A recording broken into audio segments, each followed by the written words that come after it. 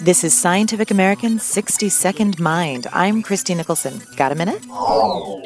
Here's a test. Well, it's an odd question, but do you tend to prefer the right side or the left side of anything?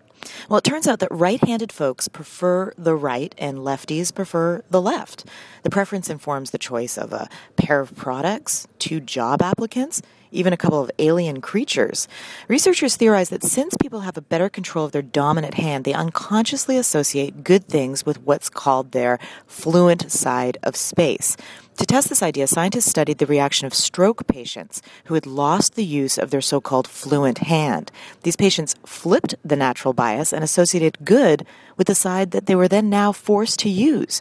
Even more striking, the same results were found when healthy right-handed subjects were forced to become lefties. They had to wear a bulky ski glove on their agile hand while arranging dominoes for 12 minutes.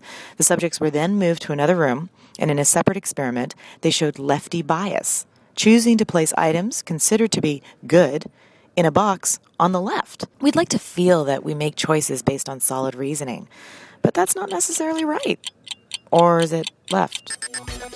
Thanks for the minute. For Scientific American's 60-Second Mind, I'm Christie Nicholson.